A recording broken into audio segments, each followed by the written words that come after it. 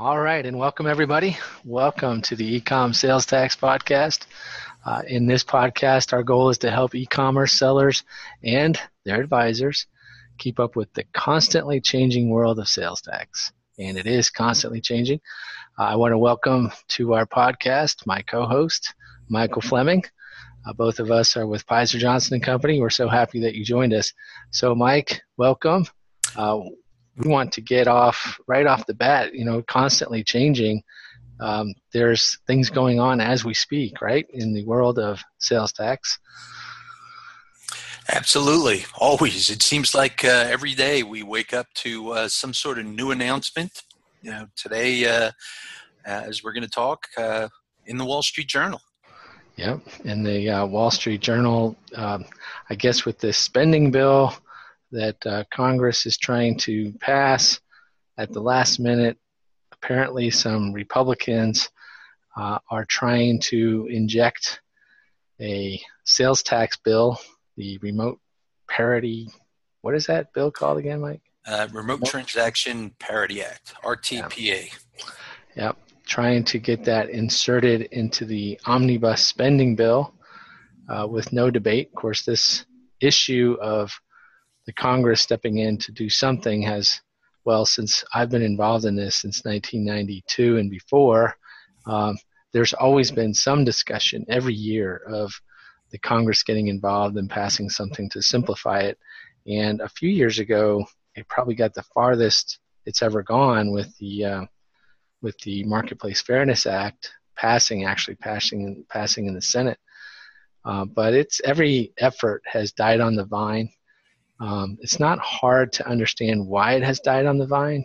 People tend to kind of rail on Congress like it's a do-nothing Congress, but I don't know. Some people might say doing nothing is probably the best thing with regards to sales tax. However, here we are again in Congress may just stick a bill in with the omnibus spending bill that will get this the RTPA bill enacted.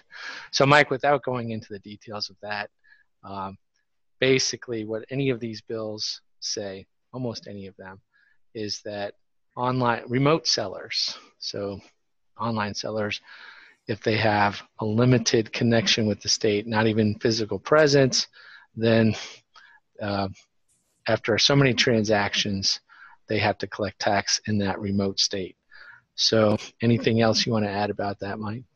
Yeah, it's the article today in the Journal makes a good point. The average taxpayer out there, the average customer of these any online seller, is going to view this as a new tax because if they're not paying tax now, they don't really understand the concept of a use tax, which simply means that if your vendor or the person selling you something doesn't collect the tax, you're responsible for collecting it and remitting it to the state directly. So there are a lot of laws out there on the books right now in these states that the states just don't really enforce. So this isn't really something new. It's not a new tax. It's just changing who's responsible for collecting and paying the tax.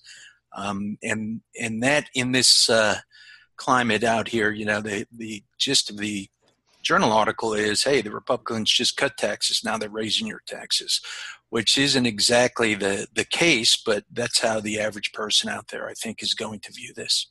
Mm-hmm. Yeah, that's why states don't want to enforce their own use tax, because their own constituents would see that as a new tax, even though technically speaking it's been on the books forever, but it's never been enforced. And so states' own legislators do not want to enforce their own use tax for that same reason. But it does make you think that when you see language like that it would be awfully hard for Congress to come to some joint resolution that they should do something at this point anyway. Mm-hmm. And we're starting to see a little bit less resistance of states going after their own taxpayers, their own constituents. A number of the states out there on their income tax forms have now put a box or a line where you're supposed to be self-reporting this. And then states like Connecticut have actually gotten the names from sellers and are sending letters out to all of their taxpayers saying, hey, we received information that you made a purchase where tax wasn't collected. So we're starting to see the state's attitude on this change a little bit. But for the most part, this is still being viewed as something new, and it would be a new tax. Mm-hmm. Yeah. We talked about what Rhode Island has done, Colorado and Rhode Island, and a number of other states by passing this, what we've been calling the notice and reporting approach, where they go after vendors who have no physical presence in their state, but they go after the vendor and say, you online seller, you have to notify your customers on every transaction that you have decided to be such a poor corporate citizen and not collect tax that now it's a burden on them. And if you don't, there's a $10,000 penalty minimum, right? Right.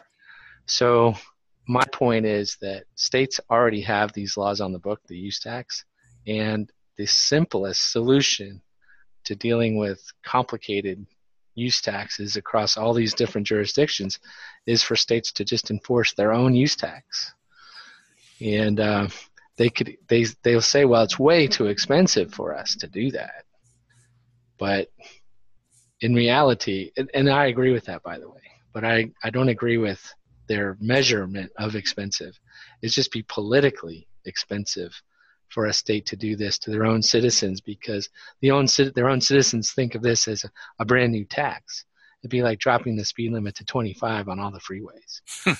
You know, why are you doing this? We're going to vote you out of office.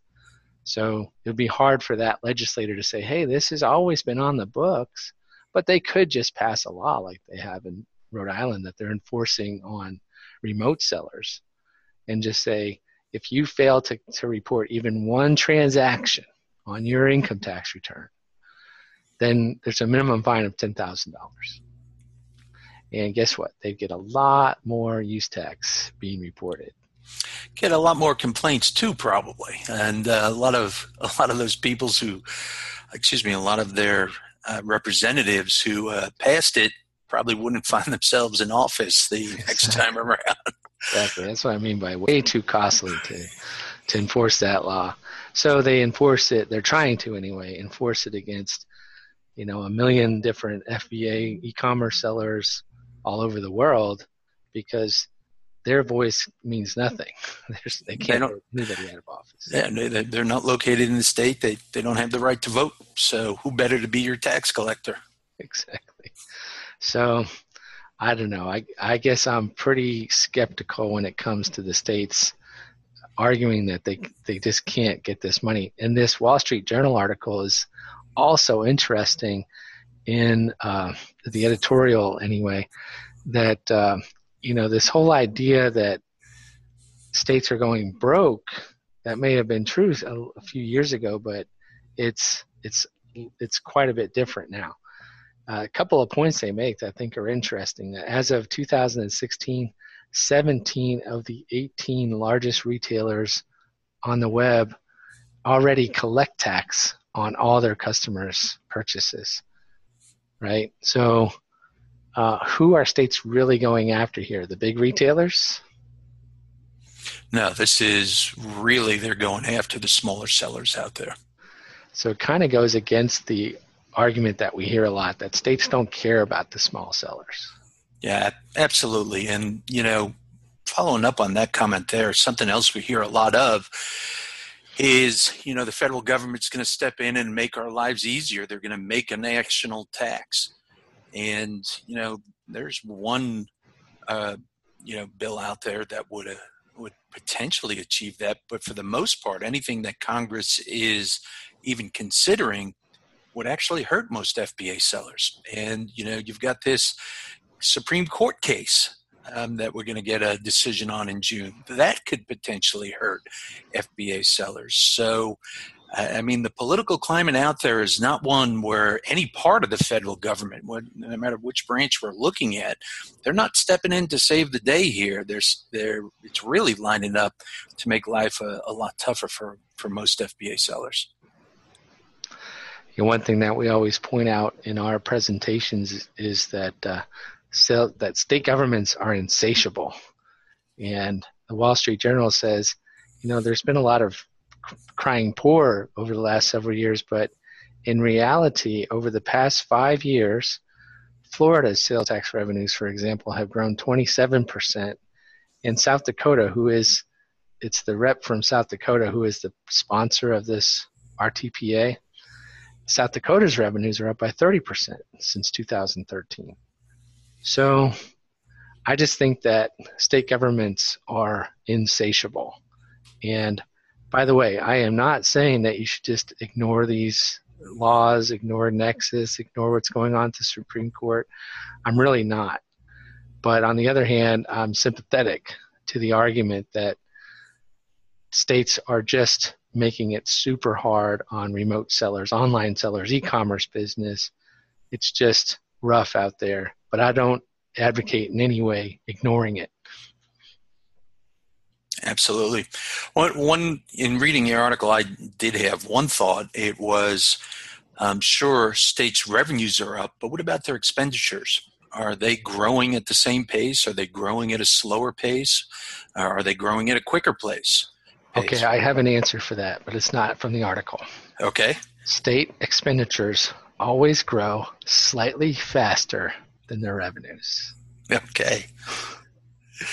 That's a great rule of thumb. So I agree with you. Sometimes a lot quicker than expenditures, but at the very least, exactly what you're saying there.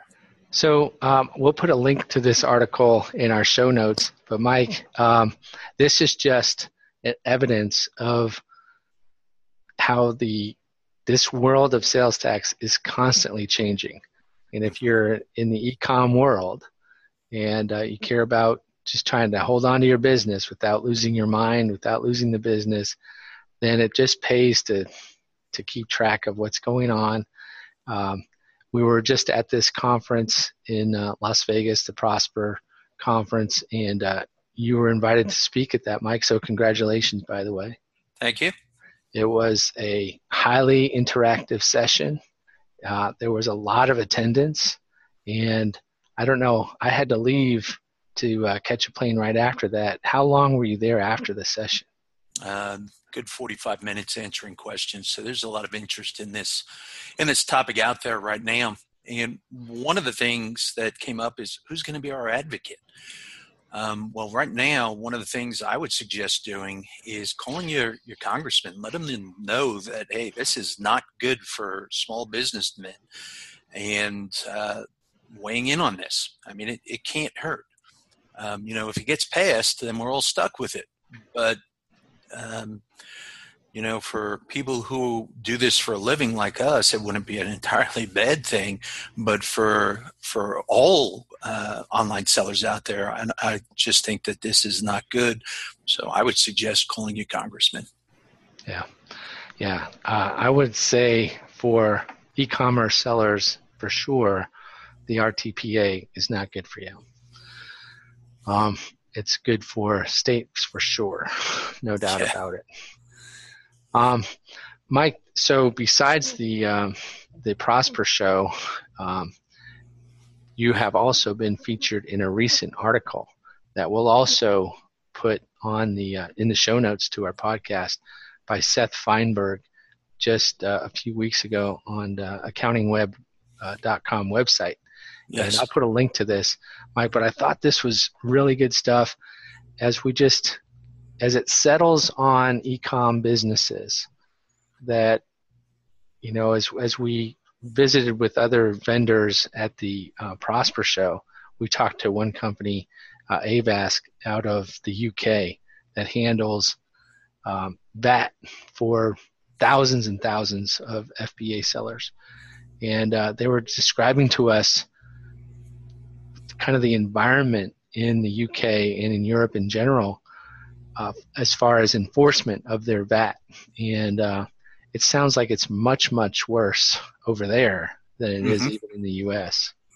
Yeah, absolutely. And Avast was talking about in the UK, it's actually getting to the point where people can actually be going to jail for this. So we spoke to Payoneer also, which works with 70,000 different FBA sellers from around the world in different countries who are trying to sell in the U.S. And they said that, echoing what Avast was saying, that it's really tightening up all across the world. We're seeing a wave of tax collection and tax collection rules, countries cracking down on this. And their thoughts were the United States is going to be next. So what they want to do is make sure that all of their foreign customers are actually starting to get compliant in the U.S. And I think that, here in the U.S., we're just a little bit behind the curve sometimes in howing to track down. I mean, it was only 3 or 4 years ago that states even started figuring out how to find FBA sellers, but they're really stepping up their efforts now. So I think that, it's going to be a tough year or next couple of years for FBA sellers or any online sellers. I definitely agree. This could be one of the worst years for online sellers. For those who just continue the approach of, hey, I don't have to deal with this. It doesn't mean it's super easy to deal with, but at least you can sleep at night. We had so many of our clients at this show that came up, Mike, and said, before I talked to you, Mike, I could not sleep at night. And now they were wanting us to use a lot of that in our testimonials. And it is rewarding when people feel like, hey, we're finally on top of this and this isn't my major concern anymore. Yeah, absolutely. And don't get us wrong. There will be rays of sunshine in here. Amazon started collecting Pennsylvania. That is good news. That's moving in the right direction. Collecting in Washington, not so much. We've got podcasts that talk about that. But overall, I think it's going to be a lot tougher in 2018 going forward for the next year or so than it's been in the past. So it's those clients that have taken care of this already, they can sleep better at night. There's really nothing else for them to worry about, so long as they stay on top of it. Mm-hmm. So, Mike, I'd like to ask you some of these same questions, and maybe we'll elaborate on them a little bit that Seth Feinberg asked you, because we have so many that, we're so deep into this that sometimes we assume that these millions of e-commerce sellers are at the same point we are in terms of sales tax knowledge. And, there's a process. It's the, I don't know what you call it, but the process that people go through of first, denial, like this is crazy, there's no way. And then sort of a reluctant acceptance of maybe it's something I should deal with, to finally coming to grips with it. And there is a client journey maybe that we have to help people on. So I would like to just start with some of the basics, because sometimes we talk about advanced topics too much because we're on the cutting edge all the time. Well, I think we should just step back and just go through some of the basics that I thought Seth did a good job of. And so the first question he asked you is, what is the most common issue or question that e-commerce clients or prospective clients come to you about? Yeah, and it can be phrased a couple of different ways. This is a really great question, but what it boils down to is where do I need to collect tax? When do I need to collect tax? Do I really need to collect tax? So, that spawns a whole series of questions, really, or a series of answers. But when, where, and do I actually need to collect tax? You can lump them all together. And our answers are wherever you have some sort of link or connection with the state. And that link or connection is called Nexus, just a fancy term meaning link or connection. So wherever you have Nexus, for most FBA sellers, it's going to be inventory, or where you live. A lot of times we forget where we live. The next thing we got to look at is what you're selling taxable. So maybe all you do is selling clothing, and clothing is exempt in a state like Pennsylvania. So why get registered in a state like Pennsylvania, or Massachusetts Amazon's going to be collecting there. So maybe we look at a state like Massachusetts, and it's exempt in Massachusetts also. So if what you're selling is not taxable in a state, no reason to get registered. And then the third thing we look at is materiality. And, if you're a $250,000 seller, and there are a lot of these that actually came to the Prosper Show, they're just getting their businesses started, or, they do this on a part-time basis, or they do it on a full-time basis. And, it's not easy building a business. I mean, $250,000 is tough to get there when you're first starting out. But if you're at that number, why go out and get registered everywhere? I mean, you'd be better off if a state ever found you just paying the state out of your own pocket, because the cost of compliance every year, even though it's getting cheaper and cheaper all of the time compared to how it was in the past, it's still a cost. So, I generally tell people if it's less than $3,000 a year in any one state, then just don't bother getting registered. Pick your big states. I'm going through one of these right now, Andy. And the big three states are usually going to be California, Texas, and Florida. And then we're going to look at some of the other states. And Georgia on this particular one I'm looking at is up there, and Massachusetts is up there. But a lot of their other states just don't make sense to get registered. So just to recap, wherever you have this connection with a state, sales just into a state, usually not enough. You got to have some sort of physical component. So wherever you live or operate your business, wherever you have inventory, that's that link or connection. Then wherever your sales are taxable. And then if your sales into that state of material, those are the three criteria that you use to determine when, where, and if you should be registered. Okay, great. I know that people will search on those terms, and this will be a great answer to them. The next question I have for you has to do with the state of Washington. So one of the things that e-commerce sellers and other advocates have hoped for is that Amazon would just collect tax on behalf of their sellers. I mean, wouldn't that make things easier? And Amazon has agreed to do that specifically in Washington. But Mike, could you cover just briefly whether or not that new law has made things better or more complicated for e-commerce sellers?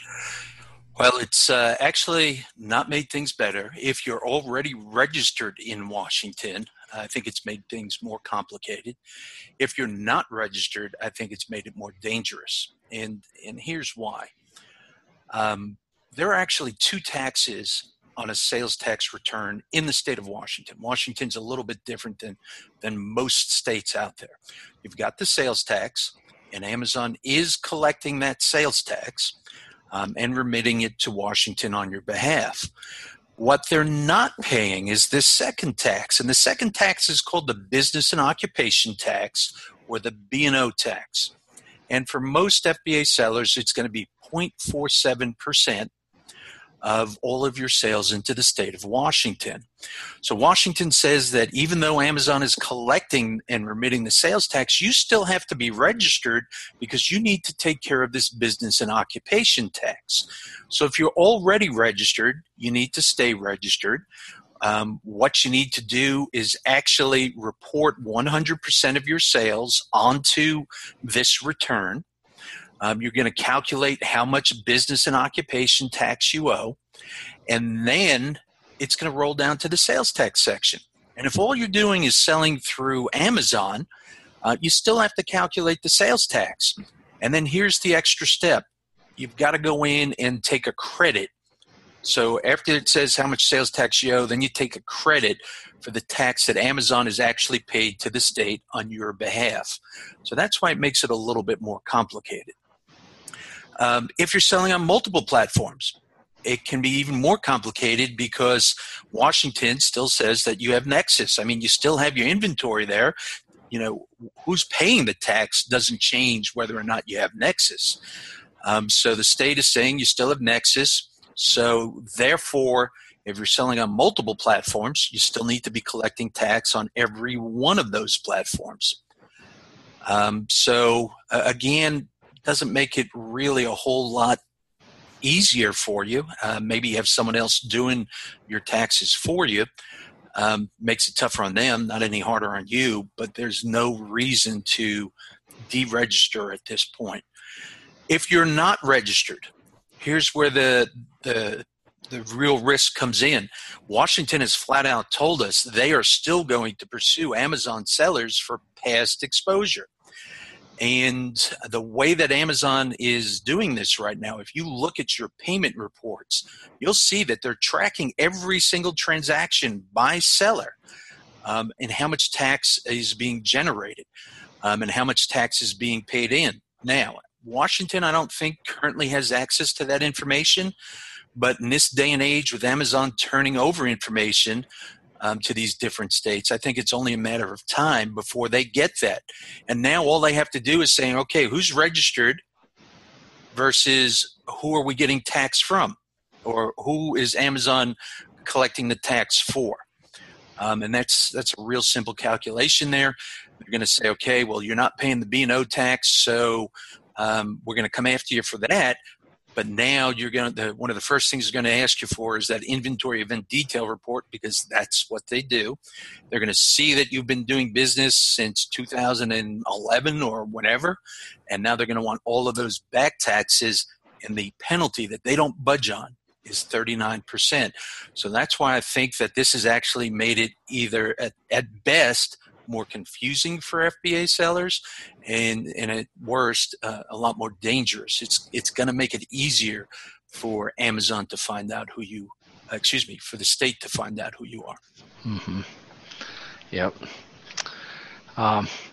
One of the questions that we got consistently at the Prosper Show, or the positions maybe, or the opinions, where maybe I should just wait until all these states pass a similar law to Washington. So I have two questions for you. First of all, are all the states going to trend, or do all states want Amazon to collect tax on behalf of their sellers?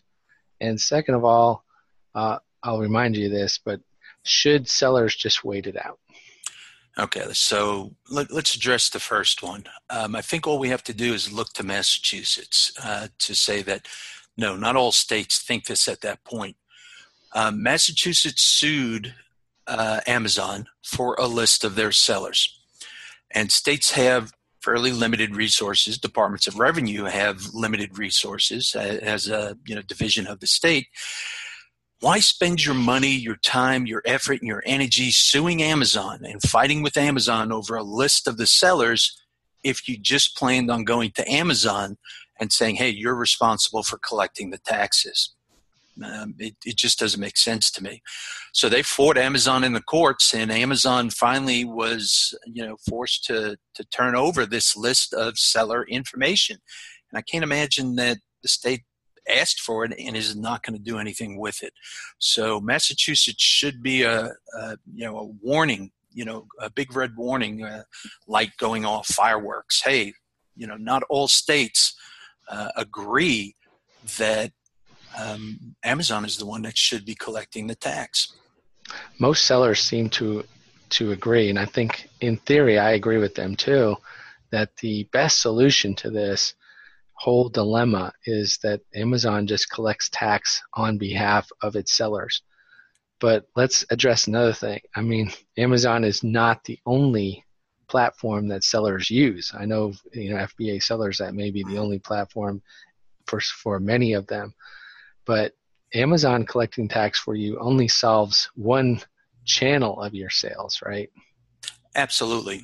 They're not going to collect your eBay sales, or, maybe you've got your own website, you're using Shopify. They're not collecting any of those sales. And, people always say, well, hey, I don't have inventory in any of those. Well, once you have Nexus in a state, all your sales into that state, you're required to collect tax on if they're taxable sales. So the Amazon inventory is still creating Nexus for you per the states, and therefore the state expects you to be collecting tax on all of these platforms.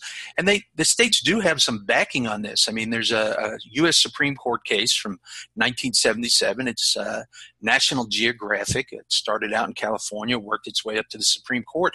And what they say there is the Nexus creating activity doesn't have to be related to the taxable activity. So in this scenario, your Amazon inventory is the Nexus creating activity. The taxable activity would be your sales from these other platforms. Yes, those platforms don't create Nexus for you, but they don't have to be the Nexus creating activity. They are the taxable activity. Mm-hmm. And in the case of Amazon, it can be pretty convincingly argued that Amazon is sort of like a consignment sale almost. I mean, they're collecting the money and everything. But in the case of different types of platforms, say eBay, for example, eBay is not collecting the money for you. Correct. And a lot of the states are going to look at that a little bit differently. So not all of these rules out there have been written the same way. And by the way, there's not a whole lot of states at this point that have passed anything stating that Amazon is responsible for collecting it. I think when I last checked, there's 4, but like Minnesota, theirs is delayed until 2019. So as of now, the reason why Amazon is only doing this in 2 states, because those are the 2 states that have passed legislation, and it's actually effective or becoming effective in the case of Pennsylvania. So that goes to part number 2. Should sellers just wait until Amazon finally agrees to do the quote unquote right thing and collect tax everywhere? To each their own. We all have to make the decision on how much risk we want to live with. And to me, it's going to be quite a while. This is not going to happen overnight. Let's just look at how long it took Amazon to collect tax in every state. It didn't happen overnight. I mean, they cut deals. They pulled their warehouses. They dangled new warehouses with all of the accompanying jobs. They cut special deals because they didn't want to pay any of the back taxes. And that was a process. This process is going to be a little bit harder than that because in a case like South Carolina, it's still the same old issues. South Carolina is suing Amazon. They think Amazon is responsible for the back taxes. And Amazon's going to fight them tooth and nail because they can't set precedent and say, we're going to pay all the back taxes. So something there has to change. Other states, like California, the way they have theirs written, right now, their guidelines or rules, regulations, it states that if the marketplace is separate from the fulfillment company, even if they're related, if they're 2 separate legal entities, even if they're related, then it's the seller who's responsible for collecting the tax. If it was all one legal entity, then it would be the marketplace that's responsible for the tax. So at this point, you can't just start collecting tax for someone because you want to. You've got to go into the state and you've got to work out some sort of agreement. So for lots of reasons, I think this is going to be a 4 or 5 year process. And I do think that eventually Amazon is going to be collecting everywhere, but it's not going to happen overnight. And the environment is getting a lot uglier during that period. And it doesn't solve all your problems even when they do start collecting. So to me, again, it comes down to a personal decision on how much risk you want to live with. Whether you believe you should be doing this or not, to me, I think we got to protect ourselves somehow. And, For those of you who have heard me speak before, I talk about insurance, being compliant, getting registered, collecting and remitting the tax. That's your insurance. And the cost of compliance, yes, there is a cost, but it's like the cost of a premium. And insurance always expensive until you need it. Never its value. I don't think my house is going to burn down, but I get that insurance anyway because I know that no matter how expensive insurance is, it's going to be pennies compared to the dollars I need to spend to rebuild my home. Same thing with the compliance here. State finds you, and even though you don't think that anything bad is going to happen, what happens if they do? And at that point, you'll be kicking yourself and saying, wow, I wish I had registered. It's going to be a lot cheaper if you had registered just in case the state did pursue you. All right, Mike. Thank you very much. So now we've reached the end of another episode of the Ecom Sales Tax Podcast. We have a bunch of our inner circle with specific questions. So our inner circle, hang on with us, and we'll get your specific questions. All of the rest of you, thank you so much for listening in. Connect with us at salestaxforonlinesellers.com. Lots of free resources there.